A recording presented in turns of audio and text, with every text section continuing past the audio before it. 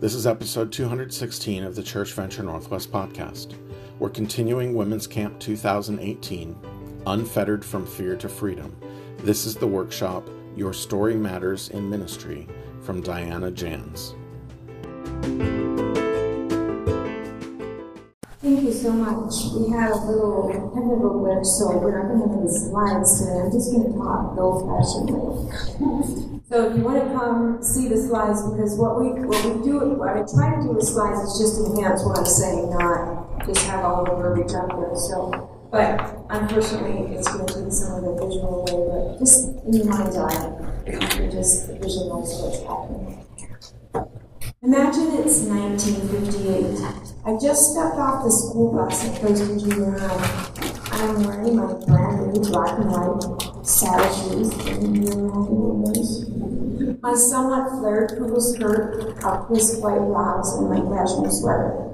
My hair is long and blonde, and I'm a cheerleader, and everybody knows me, and they smile and they say hi. And as I walk in the door and down the hall, everyone wants to talk to me. Almost everything you just imagined with me didn't happen. What really happened that morning in 1958 is this. I wasn't wearing saddle shoes, no quilted skirt for me, no cashmere sweater, because my family couldn't afford to buy such things that other girls had. I did have long blonde hair, and I was a cheerleader, but that morning as I got off the bus, not one person spoke to me. They stared at me and wouldn't look away, whispering as I went in the door. As I walked down the halls, it was a Moses again part of the Red Sea, but this time it was the students that were parting so that I could walk down the hallway. What happened there? I had no idea. I went to class. No one spoke to me. Next class, the same. Then during the break, I went to the cafeteria, and a fellow student by the name of Mary walked up to me and she said, "Everybody knows." Everybody knows what? The stomach started to hurt. She said, "Everybody knows that you had sex with Alan, it's your fault." And I managed to, I didn't do that. And I literally said, "My father's a pastor, I wouldn't do something like that." She looked at me and she said, "Oh, yes, you did." And she walked away. I felt like I'd been punched in the stomach. I almost fainted. I managed, like I say, to stand up, but just barely. And at lunchtime, I found out at his locker, and he too turned around and walked away. After school, I went home. I crawled into my bed, and apart from getting out to get a drink of water and maybe a bite to eat, to use the bathroom, I didn't get out of bed for a whole week. I told my mom I was sick and I wasn't going to school, and she didn't ask any questions. As I lay in my bed, I thought about what had gotten me to this time in history, in my history. Well, it all began pretty innocently. Al started flirting with me, but soon he tried to sweet talk me into having sex with him. And I said, "No, I'm not interested." Not only did he have a girlfriend, his girlfriend was the most popular girl in school, and I was messing with that. But then he became insistent. And I still said, "No, I'm not interested." And then, him being an upperclassman, a bully, he became aggressive, manipulative, and worse than that, he began to threaten me. I didn't do exactly what he wanted me to do. He was going to do, and he just did it all that he was going to do. And to this day, I'm still not sure what he said that convinced my then 13-year-old brain that the only answer I could give him was a yes. But I was afraid. I was afraid if I told that I would be the one that would be in trouble. And more than anything, I was afraid that he was going to carry through with his threats. By the time that fateful day in 1958 happened, the abuse had been going on for some months, and as I lay there in bed, I considered taking my life. I thought of running away and becoming a prostitute because I thought that's all I lived for. Remember, this was all through the 50s. In the end, I decided that no matter what, I really didn't want to live. I thought if I run away, the police are going to get me and then bring me back home and then they force me to go to school. So I had to get out of bed, pull my head up high, my shoulders back, and go to school, even if nobody was going to speak to me the rest of that school year. And I tell you this story for a number of reasons. Reason one, Well, it's obvious I'm no longer a teenager. Inside, I'm still 12, I'm still 13, I'm still 14. I'm all the ages I have ever been, and as long as I live, I will always remember what it was like to be coerced, to be bullied into doing something I never wanted to do. And for the rest of my life, I'll know what it was like to be wrongly judged, to be scorned, to be just ridiculed and talked about. And even though I am healed from my past, my future will forever be colored by my past. And to be honest, isn't necessarily bad. If I had known at that time what I was doing was bullying, by his bullying and threats and actions was really wrong, and that I wouldn't be the one in trouble, my story would be completely different. But think about this. I probably wouldn't be here standing 60 years later talking to you ladies. I probably wouldn't have started a nonprofit. That is a nonprofit to help women who are survivors of sex trafficking and those severely sexually traumatized. I doubt it. Reason number 2, I was not sex trafficked. But as I thought about my story recently, there were so many similarities.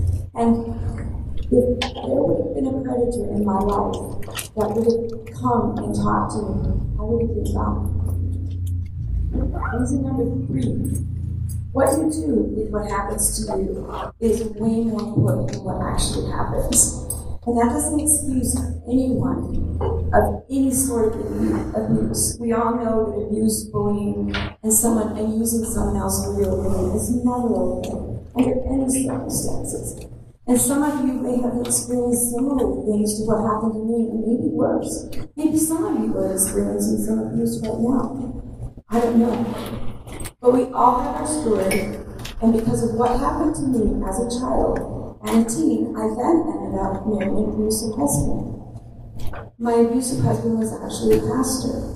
We were missionaries in Europe. In certain circles, we were well known. And at our worst moment, he pummeled me in my stomach when I was pregnant, and I ended up in the hospital losing my child. People most often want to know why. Why do you do what you do? You're crazy. And I am, admittedly. But why do you do what you do? And it's because of my story. It's not in spite of it. It's not, God just decided. No, it's because of my story.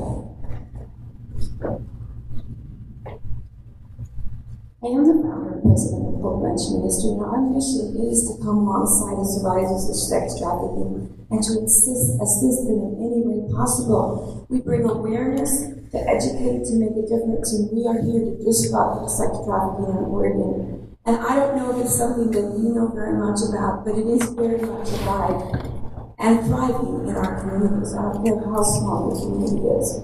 So today I'm going to tell you a little bit about sex trafficking, what we do at Hope Ranch, and how you can make a difference in protecting the vulnerable amongst you, and how God can use your story in spite of your story. And I'm going to have to plug the computer.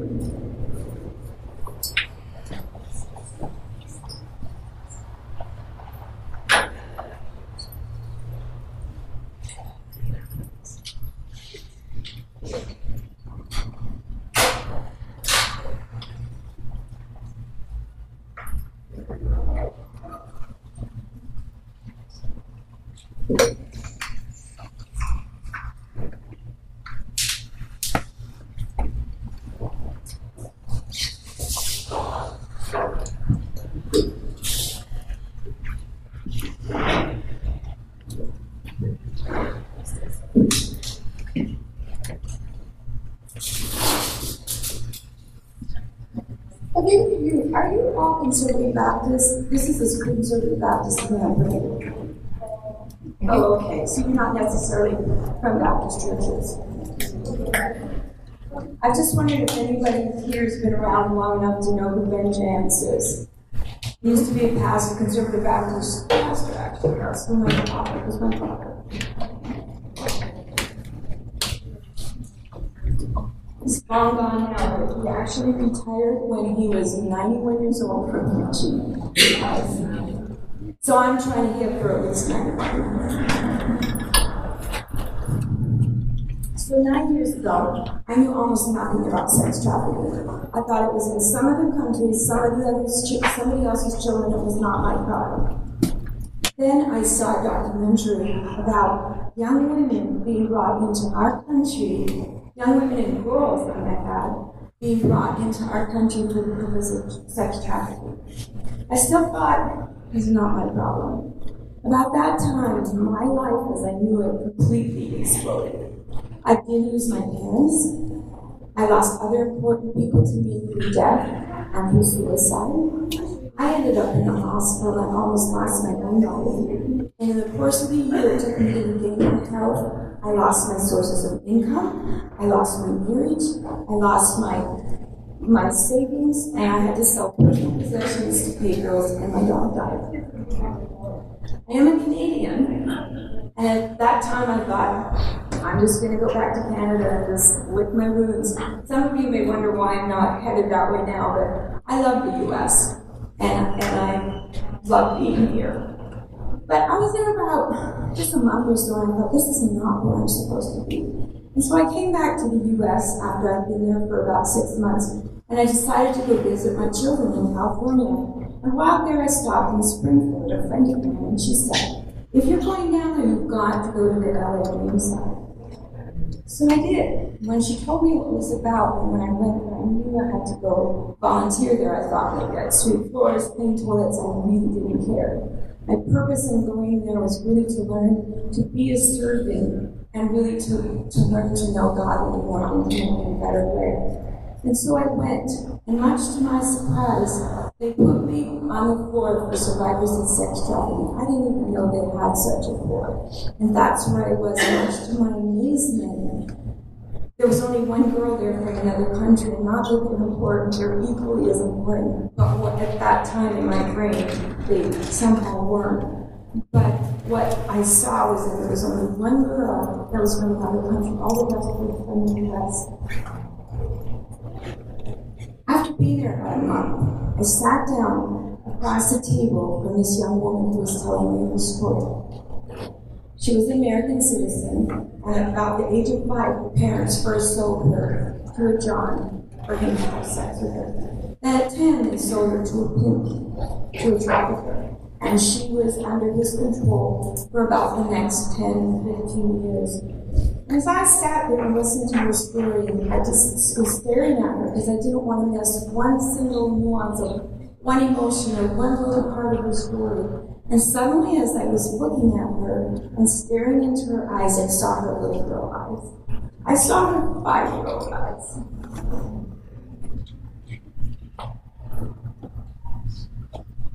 And still after, that was in 2010, and still after all these years, it makes me cry because of her and her eyes and the other eyes that I see of the girls when they're telling me their stories. I could not but do something because I could. God literally took everything away from me so I could. And we don't all have the same, we don't all do the same thing. God doesn't call us all to do the same thing. But because of where it was in my life, He could. We all can do our part, whatever big or little. But those eyes were begging me to do something to make pain go away. And I'll do it.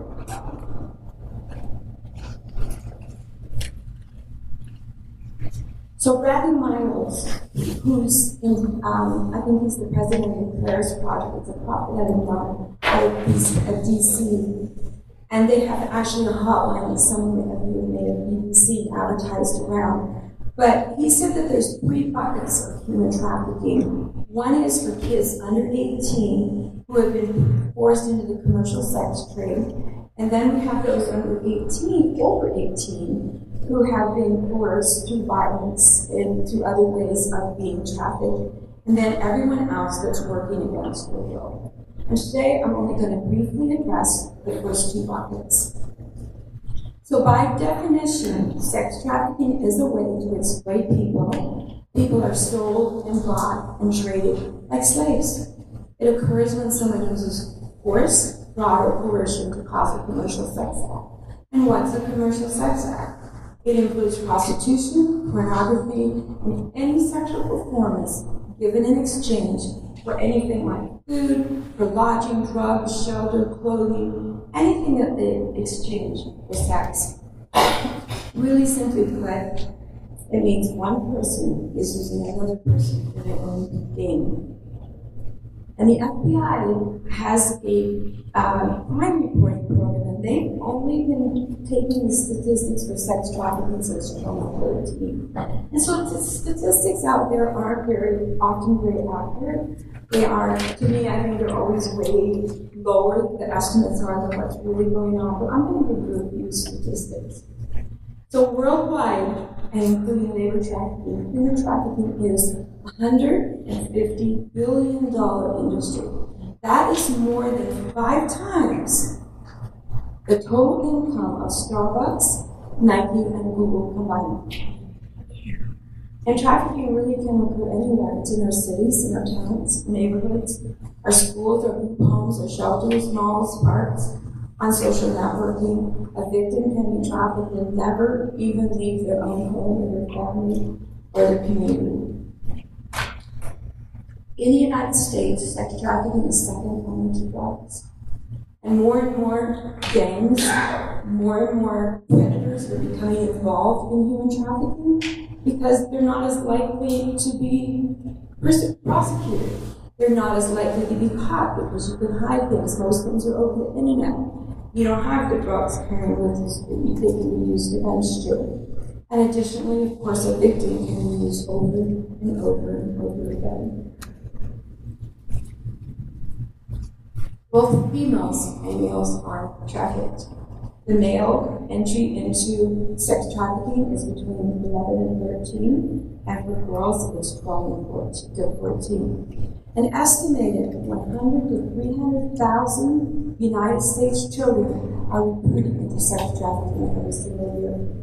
And numbers, like I say, are really difficult to find, but just to put it a little bit in perspective, 300,000 is approximately 3 Super Bowl football stadiums full if they're playing at MetLife Stadium. You know how many people that is? That's a lot of people in our country.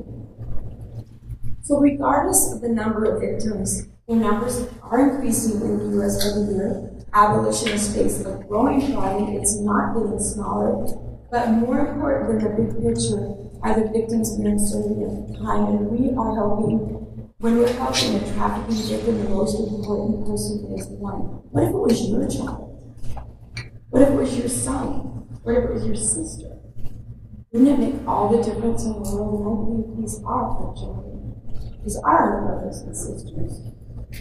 The FBI states that the average life expectancy of a child once in prostitution is 7 years. And that happens through drugs, through suicide, through murder, through sleep deprivation, extreme stress, severe physical and mental abuse. And so the population of sexually exploited people is not increasing. You think they would be everywhere, the rate that they're being pulled in, but it's because they don't last very long. So there are lots of different pathways for a victim to enter the life, and believe it or not, in Lane County, we're no longer in Lane County here, are we? But in Lane County, a parole officer told me there that fully half of the clients that she had have been trafficked by their parents for drugs. It leaves me speechless, too. So if it's happening in Eugene, in Springfield, it might be happening where you live. Youth who are already under the influence of a trafficker go to school. And there they recruit their friends. You have no idea how many girls I have spoken to who've been trafficked. And literally, it's their friends who pull them in. Hey, I've got this cool guy. He'll buy you food. He'll buy you clothes. He'll do this for you. And they're gone. A survivor from Junction City gave sex to a custodian in exchange so that she could have someone to sleep. And so a very common scenario in our country is when a man poses as a girl, as a boyfriend, and slowly begins to be young girls' ages. Have any of you heard of Rebecca Bender? She actually was trafficked out of Eugene. She met the trafficker in a coffee shop. And she is now an abolitionist. She speaks all over the world, but she's a survivor that's just doing amazing things. That's what he did to her. He met her. She had a young girl. She was a single mom, and he just dined and wined and dined with her, and eventually convinced her to move to Vegas with him. False advertising happens. And the kids, teenagers, are looking for a job. And so it might look innocent, like modeling or dancing, but once there, the job description, of course, changes. If it sounds too good to be true, it is. And kidnapping does happen. Not a lot, but I actually know of 2 or 3 people in Eugene that have actually been kidnapped by traffickers. As we've already mentioned, boys are trafficked as well. This is something that many people don't know because boys will not identify. They don't want to because of the added stigma of being labeled homosexual. And there have been estimates that it could be as high as 35% of all traffic victims in the U.S. are male. And a young homeless girl in Eugene said to me, the boys are way more traumatized by what's happening to them sexually than the girls are. So 1 out of 3 children in the U.S. who run away are approached by a trafficker within 48 hours. Because they're hanging out where the kids run to. Like in Eugene, it's by the library, it's by the bus station, it's the Wow Hall. It's at ULO parties. And they do pray and they go on the baby, and they offer them shelter, they offer them food, they offer them a hamburger, a cheeseburger. And gangs, like I think I already said, are increasingly turning to selling people over drugs because it's safer. And foster kids. And God bless foster parents. I know it's very, very difficult, but foster kids are often treated like objects. And listen to these statistics. 65% of fosters are homeless at the point that they age out. 50% are incarcerated within 2 years of aging out. 80% of death row inmates are fosters. 50 to 90% of trafficked children are fosters. Tragically, only 1 to 2% are ever rescued. The remainder are written off as runaways, troublemakers, or hidden. And that, to me, makes it extremely clear that what we have to do is prevention. And that's part of a lot of what we're about. Because if we can prevent, if we can, instead of standing at the bottom of a cliff with ambulances and band-aids and crutches and everything else, we put a barricade at the top of the cliff so people aren't falling off there. But not long ago, I sat across the table from a young woman. She looked angelic, really. She had long copper hair, just shining, and she had no makeup on. And tears started coming to her eyes, and she said, I was only 13 when I started selling myself. And it didn't take long for the pimps to take advantage of her vulnerability. And this is a young woman who spent all her life in Eugene. That day, she was talking to me, she said in a moment of great clarity, I felt like I was losing a piece of my soul each and every time I was used. These are not just statistics. These are real people. And they matter, all of them. And sometimes, I don't know about you, but I know that there's been many times when, in past, when I would be in judgment of people I would see on the street. Maybe they had all kinds of tattoos, maybe all kinds of piercings. I actually see them as badges of courage now, because it's their way of mitigating some of the pain that they're feeling inside.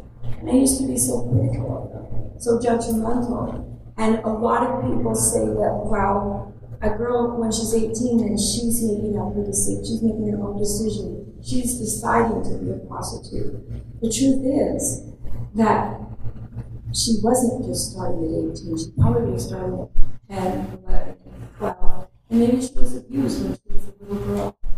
So I think it's time for us as citizens of this country to really understand that there's some hurting broken people here. I used to sit in church with tears running down my eyes. I was being abused by the very person that was out there preaching. And so I know some of you are in situations where you wonder, what am I going to do next? How am I going to get some help, if there is help? Let's move along. An FBI agent asked a trafficker where he found girls, and the trafficker told him, I cruise the malls, I look for a girl alone, I walk up to her, and I look her in the eyes and I say, "Your beautiful eyes." If she looks at me and says, "Thank you," I walk away. If she goes, he says, "I've got her." So I do not ever teach people to walk in here because you don't have to. If you teach your children that they are loved and that they are valuable, and to stand up straight and to say back off, and to say thank you, and then walk away, pimps don't want them. Traffickers don't want people that are self-aware and that know when to say no and to back off and to know where to go and who they are. But that's the most important thing that we can do for all the young people that are in our lives, is to in some way encourage them and to instill some self-esteem and self-worth into them.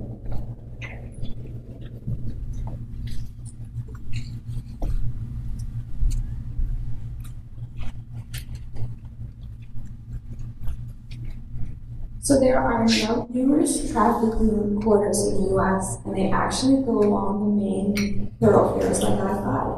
And that's one reason why we do have so many problems in Salem and Eugene and Albany and Portland, is because we are on the I-5.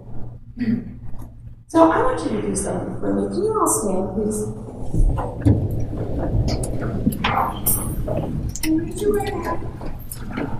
And then shake somebody's hand.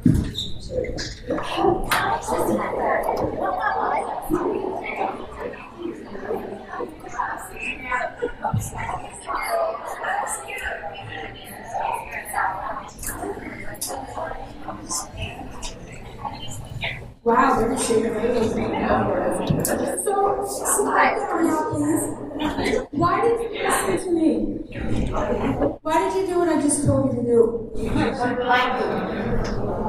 Because I'm up here because you think you can trust me. You know that you just participated, were I a nefarious person, in the first step of being groomed. That's how simple it is, because if you came here every single day for the next month for an hour a day and I could talk to you and I had ulterior motives, you know that I could lead some of you down some paths that you didn't want to go down? We're like that with humans. We are followers. According to the National Center for Missing and Exploited Children, 33% of victims are trafficked by someone they know, someone they trust. 90% of abusers are known to their victims. And it's because they trust them. It's because they believe that someone they trust will not lead them wrong. Did anybody here not stand up on purpose? I bet next time when somebody tells you that, you might think about it twice. And why? Because you're now aware, you're now educated, right? And that's why it's so important to give prevention education into our churches, into our schools, to teach the parents what to look for. I can't tell you how many parents that call me and they're just in a panic saying, "I believe my daughter's being trafficked, this and this is happening." And I say, "You're right."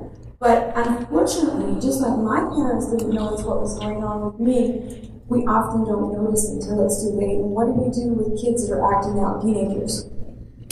We take things away. We ground them, and not that those things shouldn't happen because there has to be standards and rules. But do you understand what I'm saying? If someone would have come to me and said, "What's going on in your life? And why are you doing this?" Because one thing I did was I started wearing copious amounts of makeup. Just one little sign, but the signs are always there if you're aware and if you're watching. So I have explained to you how innocent children can be tempted, and here's some things that you can do. Build relationships with the people around you, with the kids, with the youth, with your neighbors, or people in church. Because if you have a relationship with them, then you can ask them questions. And it builds confidence, and confidence isn't something that you have to make up and pretend, but even if you just see some young child doing something really noteworthy, say, "That was amazing what you just did," or whatever it is. And she knows what to do, knows what to look for, they're not going to fall victim. There's a great website, it's called Safely Ever After. And I believe it's either 10 or 20 ways to protect your children. It's Safely Ever After. I believe it's a word, but it could be calm. So teach them what to look for. And there's not a young lady that I haven't worked with that said if I only knew what to look for. So another other ways you can respond is, and the police officer told me this, he says, be nosy. Like, be a nosy parent, be a nosy neighbor, be a nosy aunt, whatever, just be nosy. Ask questions, and these are some of the questions you can ask if you built that relationship. Where'd you get the money for your school clothes? Who's your boyfriend? Why was he angry? Where did you meet him? We missed you yesterday. Where were you? Just ask normal questions that you care about someone. And if you can establish their beliefs and see if somebody's taking advantage of them, then you can do something about it. Maybe you can take notes and collaborate with someone else that knows that child. It can make all the difference. And then, if needed, tell somebody, report to somebody, ask somebody what to do. So it didn't take very long for me to understand when I realized the huge problem that I had to do something to mitigate the horror of sex trafficking. And my life as I knew it was gone, frankly. And I mean, at the time, trust me, I was suicidal. I was weeping lots and lots of tears, but now I can say, you know what, I thank God. It's all good. It really, really is, because He brought me to a place where I never would have been if He hadn't taken everything from me. I don't wish that on any of you, but sometimes if you're going through a lot of problems, this is what I ask people. If you really have a lot of stuff going on in your life and it just seems like, God, when is this ever going to end? I ask people this question: did you recently, maybe in the last 6 months or a year, say, God, I really want everything that you have for me? And that's your problem. And you can just start thanking God that, hey, He's taking you there, wherever it is you wanted to go. But we have been a nonprofit since 2011, and it really has been extremely rewarding to see the community in Eugene and Springfield and Lane County just stepping up and coming alongside survivors and making a difference. So Scott Vingy, who's a sergeant on the Eugene Police Department, he works with victims and he prosecutes traffickers. He says the work is hidden in plain sight. And it is. And that's why it's important to do awareness training. Because if you know what to look for, you'll see it. If you train your brain, because what your brain doesn't know, your eyes don't see. Because I could probably take you to some places where you live and I'd say, that looks suspicious. Or maybe you could tell me a story about some teenager you know, I say, those are signs, those are red flags. And that training is available. But it goes on much more than you would ever want to imagine. So one of the very first things we did as Hope Ranch was we began a Lane County Against Trafficking and task force. And if you're on Facebook at all, we're there. Lane County Against Trafficking. And our mission is to bring awareness to our community and to support organizations who are working with at-risk youth. And we do awareness trainings, like I've already said. We do them on a regular basis. In fact, if some of you want to come down to Eugene, we're having one next Saturday. And if you go to Lane County Against Trafficking or Hope Ranch Ministries on Facebook, we have all the particulars there. So earlier this year, one of our trainings, we actually had 2 former traffickers. We had some survivors, and I wish you could see this picture, because I have a picture of the dude who was the trafficker, and next to him is his now wife, who he used to traffic, and their baby. And it's just been amazing, because this guy first went to prison for drugs, because he was selling drugs. He said in prison is where he learned how to be a pimp. That's where he was taught from other pimps that were in prison. And so when he got out of prison, that's exactly what he did. And then he eventually, after some years of trafficking young women, he got put back in prison because he was a trafficker. But in prison, he was put in solitary confinement. And guess who he met there? Jesus Christ. And it was like, Jesus said, that's enough.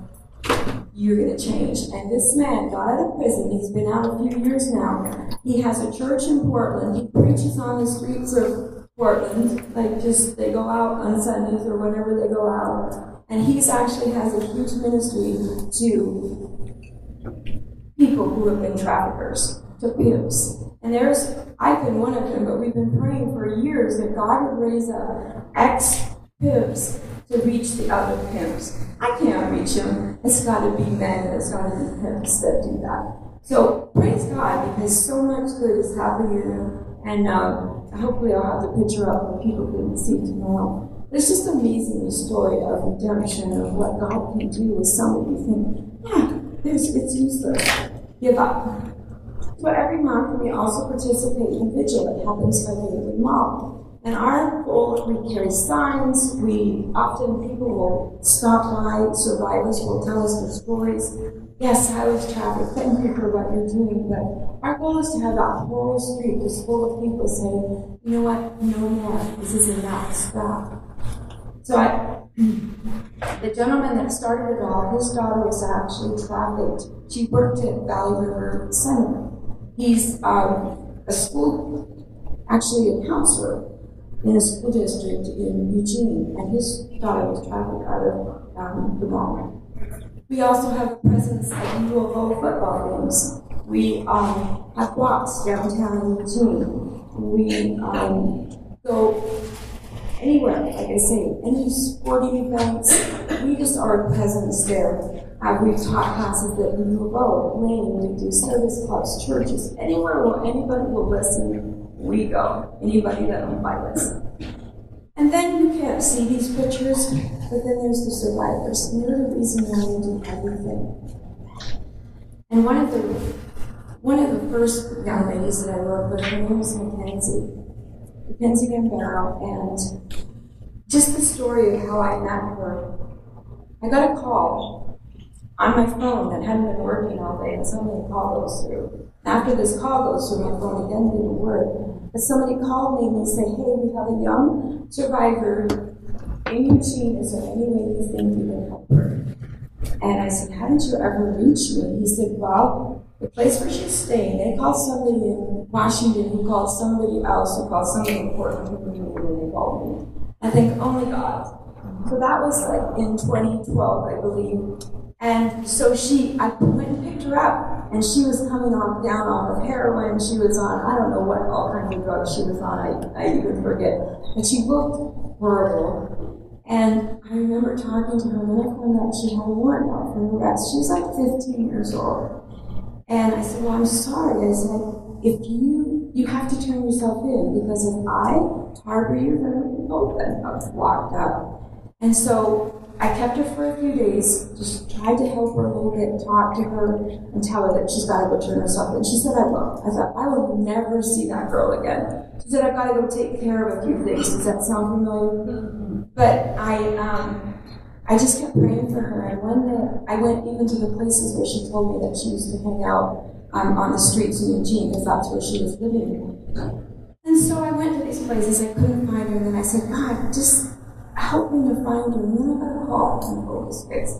And it was from her parole officer, and she said, would you like to be in Mackenzie's life? Well, yes, would I? And so she was actually locked up for a whole year. I went back and forth to where she was.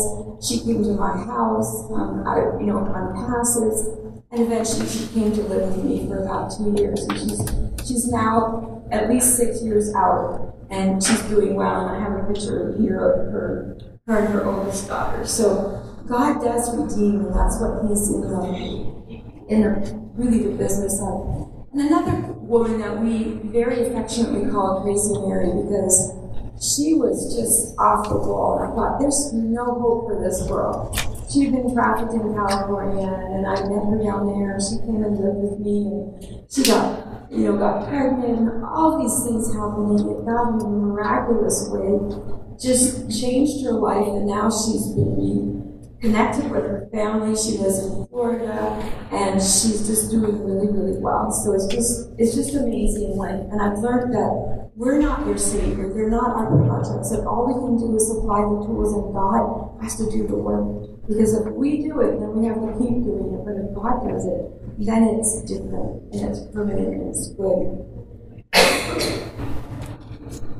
So, guys are trafficked too. We really hadn't had many guys around until recently. I got a call from a boy by the name of Alex.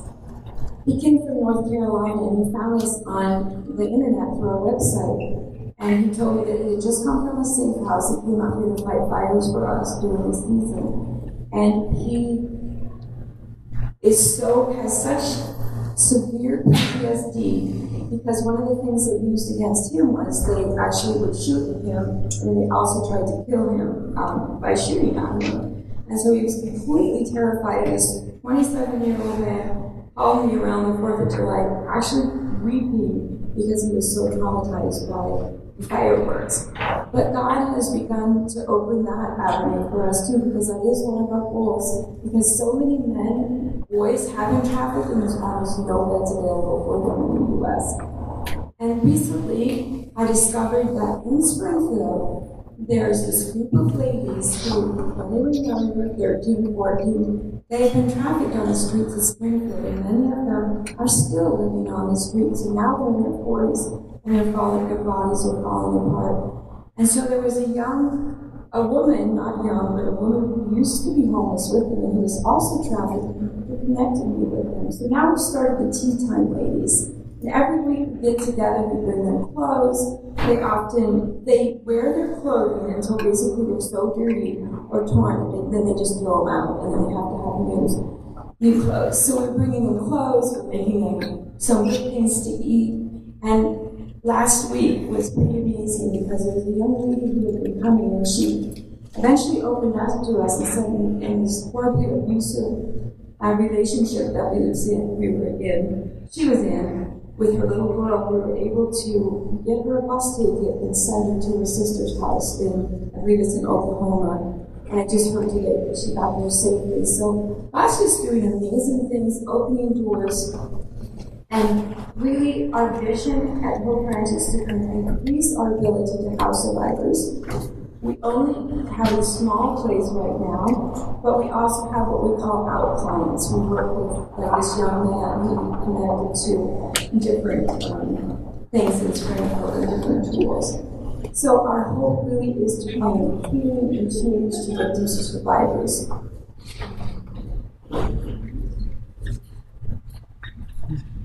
So how I wish I would have been a little bit earlier in 1958, but let me tell you the rest of the story. After staying in my bed for a whole week, I did go back to school. But the truth is, nobody spoke to me. People ignored me. It was like I wasn't there. They talked about me. I was isolated and very lonely. And so when Al called again, guess what I did? I went back because I felt like I had nobody else.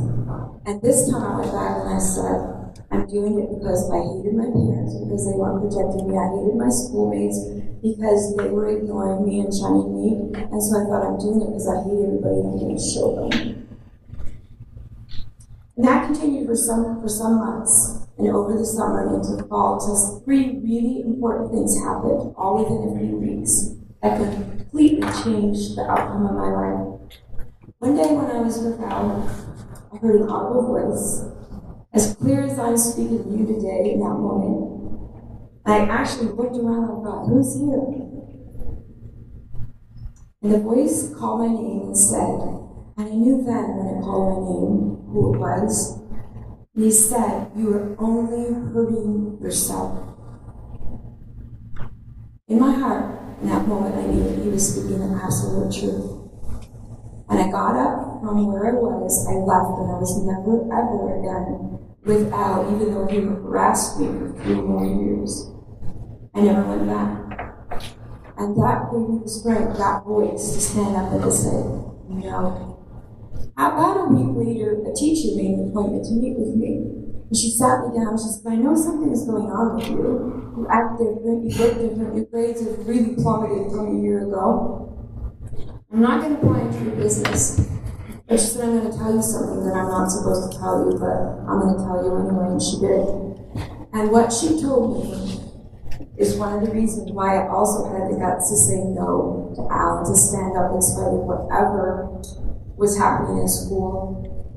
And later that week, one of the most well-liked, popular, beautiful, full of fun, gregarious, amazing classmates walked up to me and she said, let's be friends. I looked at her and I thought, are you crazy? You want to be my friend? And she said, yeah, I want to be your friend. We're still really, really good friends to this day. I tell her she saved my life, but she says I saved hers. It was amazing what God brought into my life to take me. And what I've learned through working with survivors is that God is in the midst of even the worst trouble. There's hardly a survivor that I've ever met that hasn't said, God spoke to me. The only reason why I'm alive is because God helped me. He saved me. And He makes beauty out of it all. And hardly a day goes by that God doesn't use something from my past. And I could stand here for hours and hours and tell you the little bit I've told you about my life. It's only a tiny little bit. I could stand here for hours and tell you all the crazy things that have happened to me and that God has allowed in my life. But do you know that not hardly a day goes by that I don't think of some of those things and I think, oh, that's why I needed to learn that. Because I would be completely different with some of these young ladies if I hadn't gone through some of the hard times that I had. I wouldn't be able to do it. So God uses events to bring me to a place where I could say, even if my life never changed, that I would trust Him and that I would follow Him and that I would obey Him. So in her book, Your Scars Are Beautiful to God, and maybe some of you have read it by Sharon James, she encourages us to embrace our scars and to allow God to use them in the lives of others. She says God prompted her to write the book after reading a familiar scripture passage after the resurrection of Jesus. Because when Jesus appeared to the disciples, did they recognize Him at first? He had to show them His scars.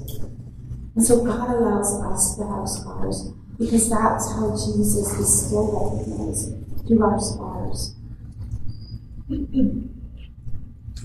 Jesus could have healed His scars.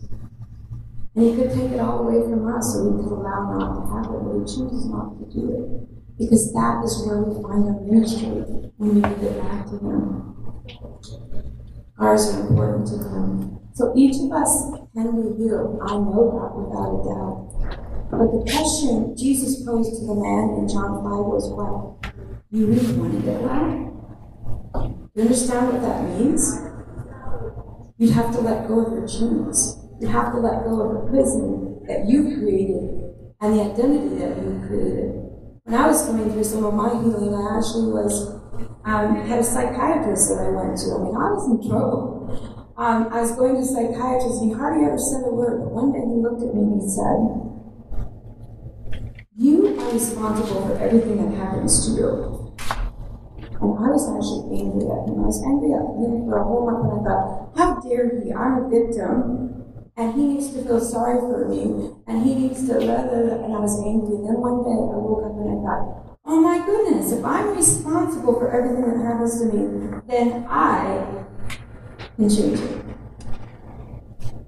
And through God, and through His mercy, and through His grace, I was healed from my past. And He did change it. He did change me. He did use all of those things. So if we allow God to replace our wounds with scars, and we are willing to use them to help others, He will redeem our most painful experiences. And then, as James writes in her book, Satan wants to use our past to paralyze us. God wants to use our past to propel us. And the choice is ours. And it's yours. And it was mine, and I said yes.